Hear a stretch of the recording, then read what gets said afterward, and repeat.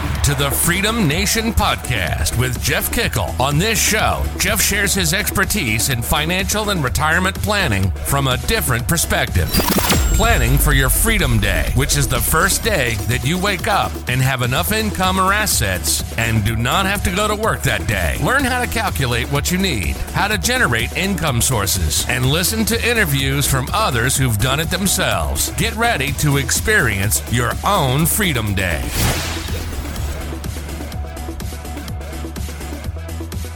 Hey everybody, welcome to the Freedom Nation Podcast, and it's another of our expert shows today. We're bringing on Bob Wheeler. I met Bob a few weeks ago. He was introduced through a friend, and we really hit it off, and our missions are somewhat aligned with Freedom Day and what Bob does. So we'll spend a little bit of time learning a little bit about his business and what he does, but we'll start off with his story. So Bob, welcome to the show. Thanks so much, Jeff. Happy to be here. Glad to have you on. I'm really excited. I love the fish in the background. That's a great, and it's an actual real background and not the fake background with those swimming are real fish. Real actual fish. Real fish. Well, Bob, let's kick it off. And why don't you tell us a little bit about your story? How did you get to where you are today? Yeah. So, I wanted to be a lawyer Okay. from an early age. So that was my goal. I went to college with the mission of law school, constitutional law. Took accounting as to help my grade point average, because I had taken it in high school. A friend had recommended it, said you'd do well, and I did well. And so it was an easy A. So not going to be an accountant, going to be a lawyer. That is not the usual thing. You usually don't take accounting to improve your GPA, but yeah. Right, exactly. So I'm one of those weirdos, right? And Latin. So I get in and I realize, I meet some of these lawyers, don't really like them all that much. And I realized at the time I wasn't that comfortable with getting up, thinking I had to be in a courtroom talking and stuff. And I went, you know what? Accounting has been good to me. It's easy. I know you're supposed to work hard and it's got to be painful, but I'm going to go down this route of accounting.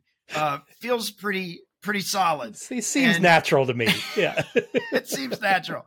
So I got into accounting. At the same time, I always was, the class clown, joked around. So I was into comedy, but I realized doing accounting, I probably wasn't going to get discovered doing comedy in the back room with a calculator. So started getting out doing comedy. There's the expression, if you want to look skinny, hang out with a bunch of fat people. So, I mean, if you want to be really funny, hang out with a bunch of accountants is what I'm thinking. Exactly. And they won't get any of your jokes. And so what happened was I started doing comedy and people knew that I was an accountant. So help me with your taxes. And I was like, no, I'm doing comedy. What happened was I was at the Comedy Store. I was running a show there doing comedy. The owner called me up, Mitzi Shore, and said, you got to help us out. We're in trouble. We haven't paid our taxes. And they had $100,000 worth of debt. IRS was ready to close their doors. Oof. And I was like, well, I got to help the store. My friends are all comics. Eventually, I just want to be a comic, but I've got this CPA license. We'll use it. And so I started working with the Comedy Store. They didn't have a lot of money. I had my own business practice. I realized I needed to make sure it was super successful so that I could help the Comedy Store. Yeah. Ended up picking up a lot of entertainment clients because my friends were performers, directors, and all that stuff. And so I got really into this niche of entrepreneurs, especially in entertainment. And it seems like a lot of spouses are married to therapists. So I got a lot of therapy clients as well. I'm sure there's some relationship There's something, there. I'm not sure what the mix is, but yeah. Something going on. And so, between the Comedy Store, working with Mitzi, I've been the CFO, COO, 25 years now. I've had a tax practice. I brought in a business partner about 5 years ago because I realized I couldn't do what I was doing with the tax practice. Yeah. Then I started this other company, the Money Nerve, and the podcast, because I really wanted to, what I discovered along the way was whether my tax clients, whether my entertainment clients, whether it was the Comedy Store, people and emotions around money was the major factor. If people were emotionally sabotaging or didn't think they were capable or whatever it might be, if I didn't understand their story, and if I couldn't normalize these conversations, like people checked out pretty quick. And at the same time that I was helping other people, I wasn't taking care of my own finances. I wasn't walking the talk, right? Because I'm the exception to the rule. Yeah. And as we all are. Yeah. And physician, heal thyself. Yeah. Exactly. I could tell you what to do. I knew what to do, right? Yeah. Don't eat the cookies, but I eat the cookies. But yeah, I'll eat the cookies. Yeah. As you're chewing on a cookie, don't eat the cookies. Don't eat those cookies. And so basically, I had to get an integrity and an alignment with what I was telling other people. I needed to be walking the talk, and I had to do a deep dive into my own mental mindset around money and deserving and self-worth and all these things. And it really, as I was going through my process and really starting to understand what was going on for my clients, because it had nothing to do with 2 + 2 is 4. It's how they felt about it. Yeah. Right. And their belief system around it. And so that became my mission, is how do we normalize these conversations? So many of us take ourselves out before we even get to the start. We get to that starting line and we've already said, I'm going to lose. There's people faster. I shouldn't even bother. Yeah. Nobody in my family's ever been good with money, so I can't be good with money. And and there it is. And so what I've come to realize is, and I did not get this guidance when I was younger, do it scared, do it with your voice shaking, just show up. Because most of the time, if you show up and stick it out, everybody else is going to drop out anyway. And you just win by pure perseverance. Yeah. Yep. It's the same thing I've told people about business all along. People will ask, well, what's your secret to success in business? And I was like, I just outlasted everybody else that went into business when I did. So exactly. And you have to love what you do. Yeah. Like, I think. I love what I do. I love working with numbers. I love helping people. I've written a couple of books. I just wrote my first in a series of children's financial literacy books because I want kids to learn to be able to say no, to change their mind. When I was a kid, whatever decision I made, I had to live with it. So I didn't want to make a decision. Yeah. And it wasn't that my parents were bad or wrong. They didn't know better. And so I didn't get those fundamentals that some people got. And actually, I think a lot of us didn't get them. Well, I think, the problem is you're assuming your parents were, geniuses with money too. And, I know my parents weren't. And I mean, they're the first to admit it. Nothing wrong with that because they were never taught. I mean, we just don't have a good financial education in this, in this world, basically. Or we have an education system that was based on the industrialized world, which was, we don't really want you to be smart with money. We want you to get up and go to work every day and keep the rich people rich. Yeah, no, absolutely. And I think for me, once I started to realize it was about mindset and that it was about how do I view things? Am I setting up goals? Am I sticking to what I say that I want? So, I know you talk about this too. You got to know what the truth is. So I talk about honest budgeting, right? What are you really spending? If you've got an addiction, I'm not judging it. I just need to factor it into my line. I need to know it. Yeah. Yeah. And I think that was the biggest thing, Bob, that it was my revelation when I really started to go down the road of Freedom Day was it was the one disservice that I did to my client. Well, it was disservice and I think just clients in general. You would ask, okay, well, what's your monthly budget? Oh, I spend about $4,000. And, well, you make $150,000 a year, you spend $48,000, yet you can only come up with like $100 or $200 to spend on savings per month. Where's the disconnect here? Yeah. You've got to be spending that money someplace. And, I think the one financial planning software that I use and still use to this day, it has two different ways of factoring your cash flow. One way is it does what's called cash flow, which is it assumes you save everything, that you don't tell it what it's spending. The other way is called modified, which is it assumes that you're spending all that and showing them the difference of, okay, you told me you only spend $4,000 a month. You're saving $100. Okay, let's look at the plan. Explodes on them. Yeah, well, it's interesting. People want to, if I make $1,000, but my net check is 800. Yeah. I'm saying I make 1,000. No, sure. You make 800. No, make 800. Right? And and then if I spend $11 on something, I say it cost me 10. Right. And so we're rounding down expenses and rounding up the income, it's not gonna work out. Yeah. Age and money are the only two things we round down on, unless we're below age 18. Yeah.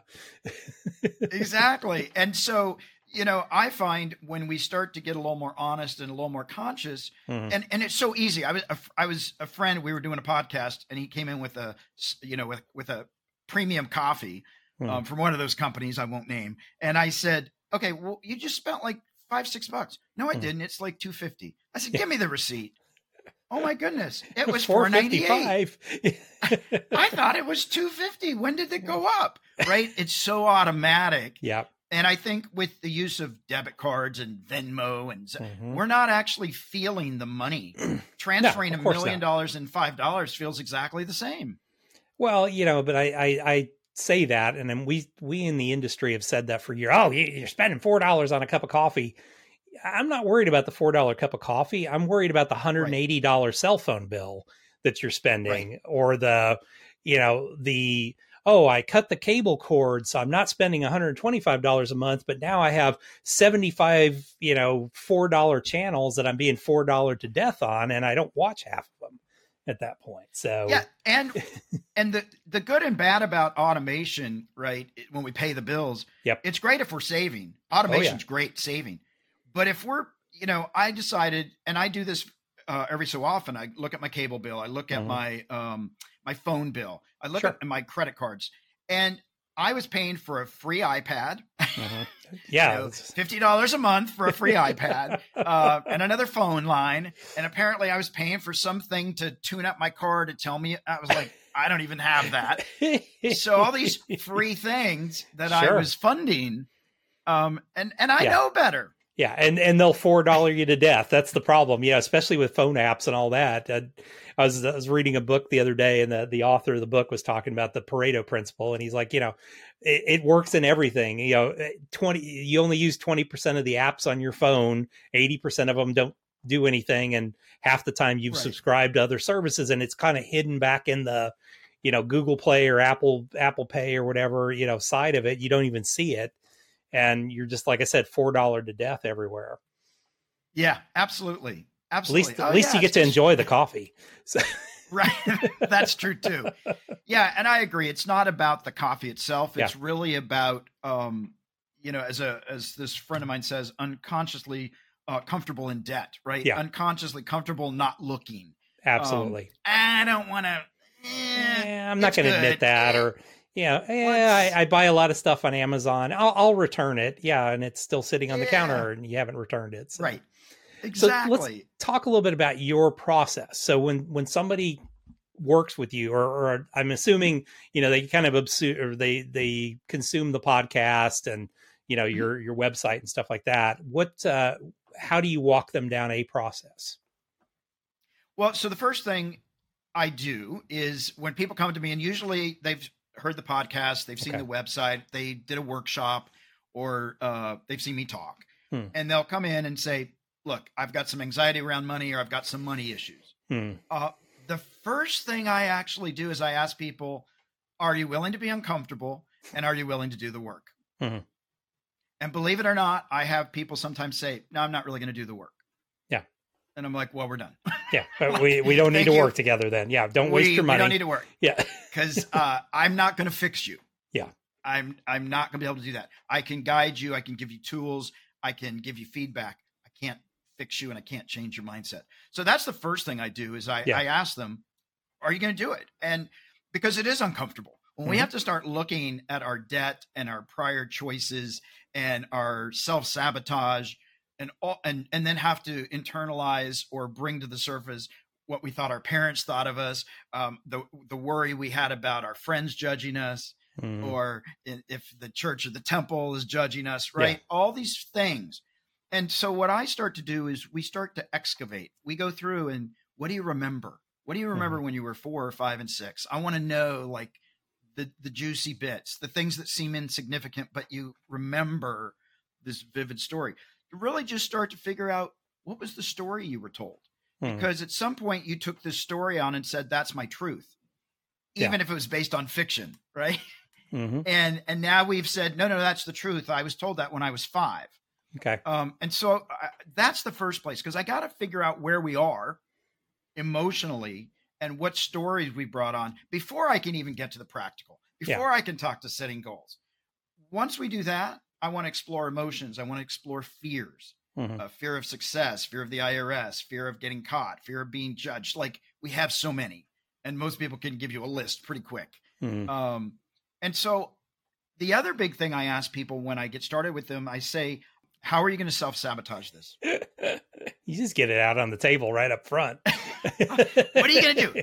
And here's the great thing. People will tell you, oh, I'm going to do this, and I'll do this, and they got to, because we've got our strategies.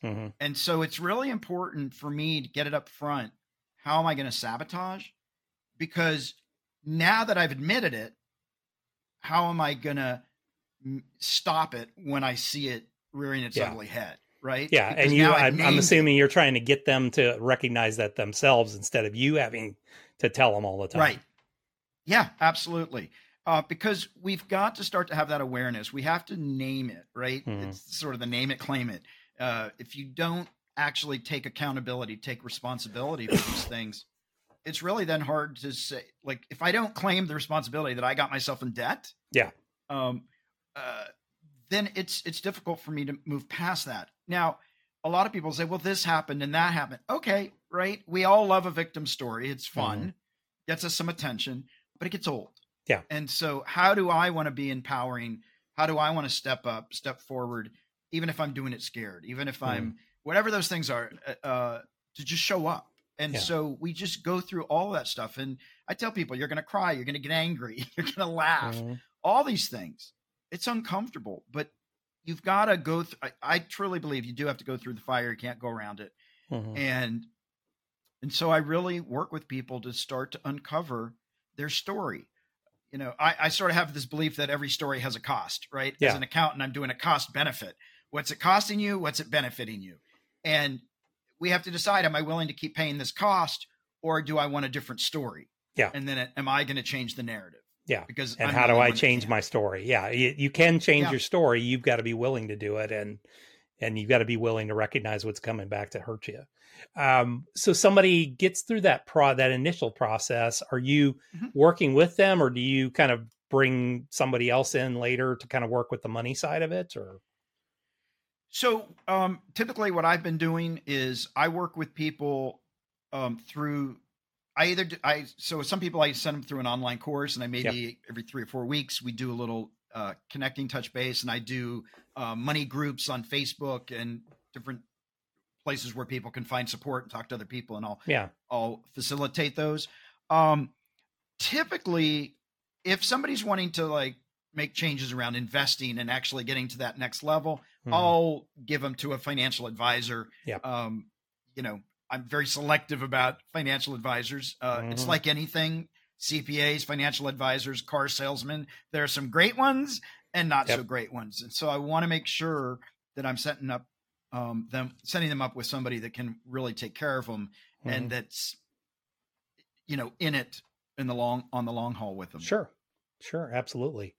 So what do you see as the biggest challenges when you get somebody that, basically lies to you and says, yes, I'm willing to do the work? What do you see as the things that come back to bite them? Well, I think the biggest resistance for a lot of people is the accountability. Okay.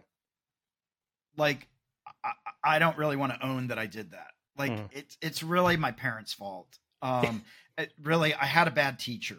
I didn't get the lucky break at college, and some of those things may be true, right? It may be that I didn't get to go to Harvard. It may be that I didn't grow up with super wealthy, I didn't grow up at Buckingham Palace, right?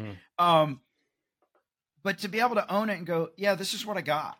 Yeah. That's hard for a lot of people to say, oh, this is actually where I really am. That's awesome. Yeah. Well, I mean, it's so true. It's painful. Yeah. It sucks. Yeah. I mean, it straight up sucks. And yeah, you have to come to the reality of, well, not everybody went to Harvard, and not just because you went to Harvard are you going to be successful either. There's plenty of people who didn't go to college at all who are massively successful, or didn't complete college and are massively successful. I look at it, I went through college, but I didn't study any of the stuff that I ended up doing in life. All it taught me was I had a degree in psychology and a minor in English literature. So I understood how people are wired and I know how to write well. That's about it. Yeah. Yeah. And, this will sound weird probably, but I think one of the biggest emotions that we have to process when we're going through all this stuff to get to the other side is grief. Yeah. I think there's a lot of grief around choices that we made or we didn't make because we were afraid and we held back. And so I find grief comes up a lot. Yeah. Or we just make idiotic, stupid mistakes and, come to the realization, oh, I wish I hadn't made that mistake. Well, you should learn from it. If you did, right. I mean, I want to go through life not having to learn from mistakes, but the reality is that I'm still going to make mistakes, whether I like it or not. Absolutely. Absolutely. I think, go ahead. No, go ahead. I was just going to ask you, well, just finish your thought. Cause next thing was going to be what's new in your world. So maybe you can weave that all together. Yeah, sure. I think the other big piece is, being judged, right? Okay. Either by ourselves or by our peers, right? Oh, now you're successful. You got to pay for all the dinners. Oh, you drive a fancy car. Like I didn't want to have, this is so funny now, but for the longest time, I didn't want to have a fancy car because I didn't want to have to give more money at the valet. Because I'm like, man, when I drove my Corolla, they were happy with $1 or $2. I'm in a Lexus, they want $5. So I'll just forego abundance. So I don't. Yeah, so I don't have to spend more money. Yeah. It's crazy thinking. Yeah. But I'm okay now with paying the $5, and I'm even willing to pay $15 for a coffee at the airport. Yeah. It's still a little traumatizing. Exactly. But I think for me, the newest thing though for me is I've written my first children's book. I'm getting ready to write a second one, and I'm partnering up with people from different communities so that it's not the white guy sharing everybody else's experience. Because I'm certainly aware of my whiteness. Mm-hmm. But I think the biggest thing is finally getting to a place where I'm okay if I don't have money in the bank. Yeah, I like having money in the bank. Having money in the bank, being able to say no to people, not worrying. Yeah, they might think that. Yeah, they might. Great. Have your thoughts. None of my business. Yeah. And so I'm at a place where I'm willing to try things, do new things. Just started a clothing line of clothes. Nice. I keep saying clothing line, and everybody's like in your backyard. Like no, that's a clothes of the line. But I like to keep busy. I love what I do. And I think that what's great about that is, you talk about your financial freedom day, right? Yeah. Your freedom day. And I do all these things because I choose to. I could certainly just go lay at a beach and do that. Yeah. I don't want to. I want to have these conversations. I want to help other people. I want to be able to be that person that pays it forward when somebody paid it forward for me. I had so many people helping me out that believed in me when I certainly didn't believe in myself. And so for me, I want to keep showing up and have an impact. And so that's a great place to be, knowing that I don't have to worry about how I'm going to, I have to do a $5,000 car repair. I got that. Don't want to pay it, but I got it. No, I'm right there with you. Yeah, I can. If there a cheaper way I can do this, yes, I'm still. It's funny. I'm in the same boat. It's like, okay, I really don't have to do anything I don't want to. I do this because I love it, and I love the people that I get to interact with, like yourself. That just they're just fun people to be with and share stories and share expertise and.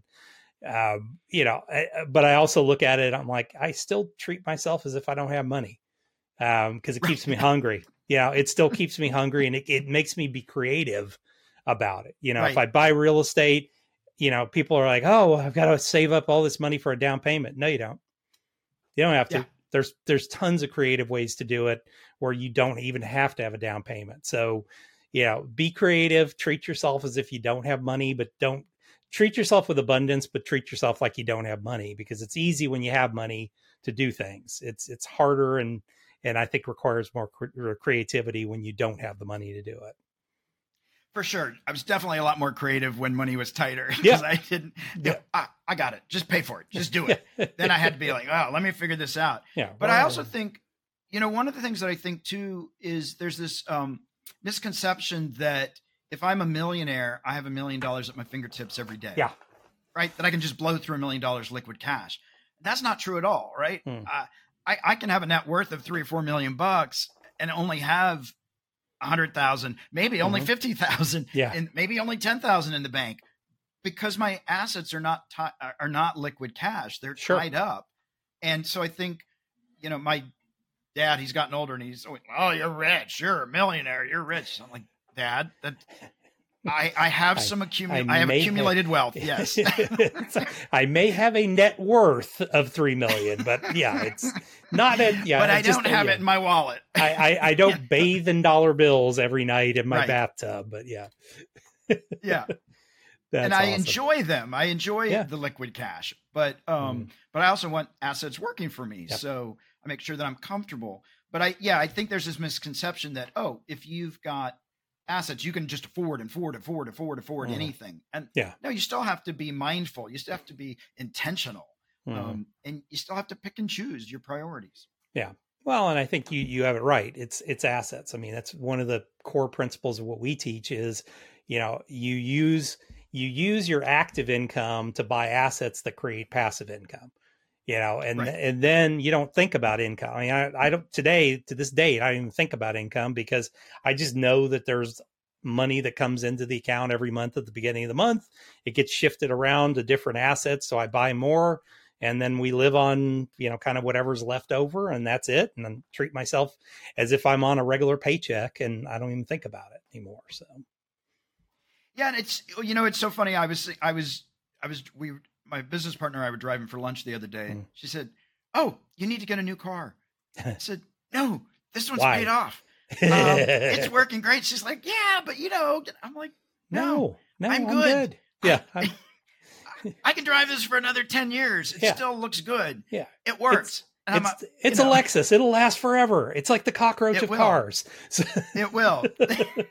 They will last forever. Yeah. But there was a time where I wanted to have a new car every couple of years. They kept giving them to me, but I'm happy. I don't need to drive up in the newest, fanciest car, and my phone doesn't need to be the newest and fanciest.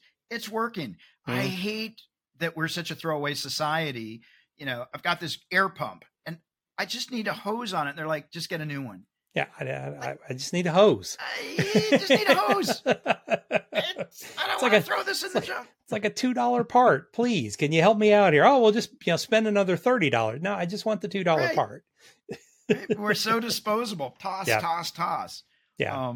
Even our technology, that's what makes me laugh. I mean, I sit back and think in my office, I've probably got 12 laptops that, generate, and I just don't even know what to do with them. And it's like, okay, nobody else can really use it. And what do I do with this now? And I've moved on to the next one. Well, it's funny that as you were just talking about the computer, and I realized that I have this fixation with sunk cost, right? Money I've already spent. So I got to make it last. So when I bought my first computer 100 years ago, it was like $5,000. Oh yeah. And I was like, this better. And I wanted that computer to last me for the next 25 years. Like I wanted to get every dollar out of it. And now I have 6-7 computers. That one doesn't work. Get another one. Yeah. And they've become so disposable.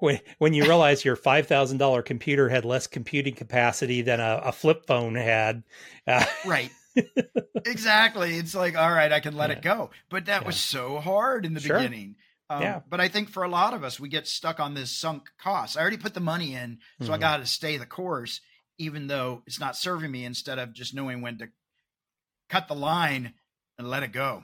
Absolutely. All right. Well, let's transition to the fast 5 questions now. All right. You ready? Yeah. All right. First one, you wake up in the morning, you have your business is totally gone. You have a laptop computer, $500 in your pocket, a place to live and food. What are you going to do first? I think the first thing I'm going to do is take a deep breath. And just check out breathe my in, reality. breathe out. Yeah. Okay. And then I'm going to decide what was the couple of top things that I wanted to do if I didn't have my business. What was something I wanted to do? And then I would figure out how to take that $500 and either create a social media campaign or to create a pitch or something to go out and convince people to assist me in my next venture. I love it. Love it. What's the biggest business mistake you've ever made? I think when I had a clothing company years ago and I trusted everybody else to do the work, like the lawyers and everything. And I didn't really are you sure? Did this happen? And we had a trademark and the attorney told me everything was a go, but it wasn't. And so I started doing all these things and then found out the trademark hadn't perfected. Oof. And so somebody came in that had something similar, but different enough, but I knew they had a lot of money. And so they came in and they're like, we're going to sue you. And it was going to cost me $100,000 to fight the trademark. And I had to just let it go. Yeah. And because at the time it wasn't successful enough that it was worth going towards. But the trademark, had it been done properly, had I stayed on top of things and actually stuck to the plan and not really started my business until I knew I had everything secure. I think that was a really big, it was a big mistake, but I never forgot it. Yep. You won't ever do that one again, will you? What's a good book that you'd recommend for our audience? So my favorite book is The Power of Focus. Okay. And it's a great book for people that like to get things done. And it just gives you some tools to really hone in on how to be efficient and effective and actually, what do I want to do? And how do I want to show up? And then how do I execute? Because I think, and even in my own material, and I talk about this with goals and dreams, I know this is supposed to be Fast Five, sorry, but this piece about getting my spending in alignment with what I say I want. Okay. And then actually, if I say I want to buy a car, then start putting the money in the bank account to have the money to pay the cash. Yep. Or I want to go send somebody to college, start putting the money away instead of like, oh yeah, one day I wanted, no, actually actual steps, real time. I love that. Absolutely. Power of Focus. Great book. Power of Focus. I love this. And I think that's the first time it's ever been recommended. So it's another great one, new one to add to the best of list. What is a tool that you use in your business every day that you'd recommend? So I guess this is old school. I love Excel. Nice.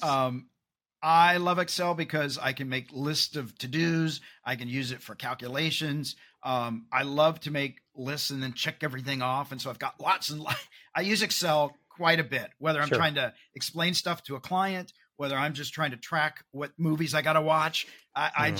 The reason I like Excel versus a lot of these new apps and things, you have to type stuff in. And I still believe that, you can talk it, but if you're typing or writing, there's a connection between brain and finger, pencil to mind, that you don't get when you just verbally dictate or just have an app track things. Yeah. I like to actually get in and have real time. Love it. Love it. Final question. What is your definition of freedom? Freedom. For me, it's being able to do what I want when I want. Meaning I'm not beholden to anybody. Like, yeah, I got to pay my mortgage or this or that, but I'm in a place where I get to wake up and decide, is this what I want to do today? I'm in a position of saying that doesn't work for me. Especially with my tax practice, I'm in a great position to be able to turn down a lot of business. People are always like, hey, we can help you get more business. Yeah, I'm turning it away. I'm good. Yeah, that's fine. I don't really need any more. Thank you. I'm in a good space. So freedom to actually make those choices and do things that actually feel like they serve me. Excellent. Well, Bob, thank you so much for being on. If somebody wants to get a hold of you, what's the best way? Best way is info@themoneynerve.com. Okay. Info@themoneynerve.com. That's got my website to the podcast, to the online course, to the CPA practice, all those good things. The children's financial literacy book series. It's a great way. There's free resources, but if people want to learn to normalize their relationship with money, check us out. Happy to one-on-one coach or just simply listen. We love to hear from people. Love it. Well, Bob, thank you so much. Just a wonderful interview. And I knew it was going to be when we met a few weeks ago. So thank you for coming on today. Folks, feel free, reach out to Bob. He's a great guy and he's got a great process. So make sure that you're reaching out to him. Let him know that you came from the podcast and he'll take extra special care of you here. Absolutely. Thank you so much, Jeff. I so appreciate it. Appreciate it. Keep an eye out for now, the new Freedom Nation YouTube page. We're actually taking some of our old interviews that we did last year. We're creating a best of series, and we're putting all the new shows up there as well. So make sure you go up there. If you are somebody that likes to watch us on camera, I do have a face for radio. So bear with me when you watch on YouTube. So we'll see you guys here next time. Thanks a lot and have a wonderful day. Thank you for listening to the Freedom Nation podcast. You can find us on Apple Podcasts and all the major channels. Wherever you're listening, please subscribe to the channel and leave a rating and review. If you have friends and family that could benefit from their own Freedom Day, please share with them. Finally, join Freedom Nation by following us on Facebook, Instagram, and Twitter.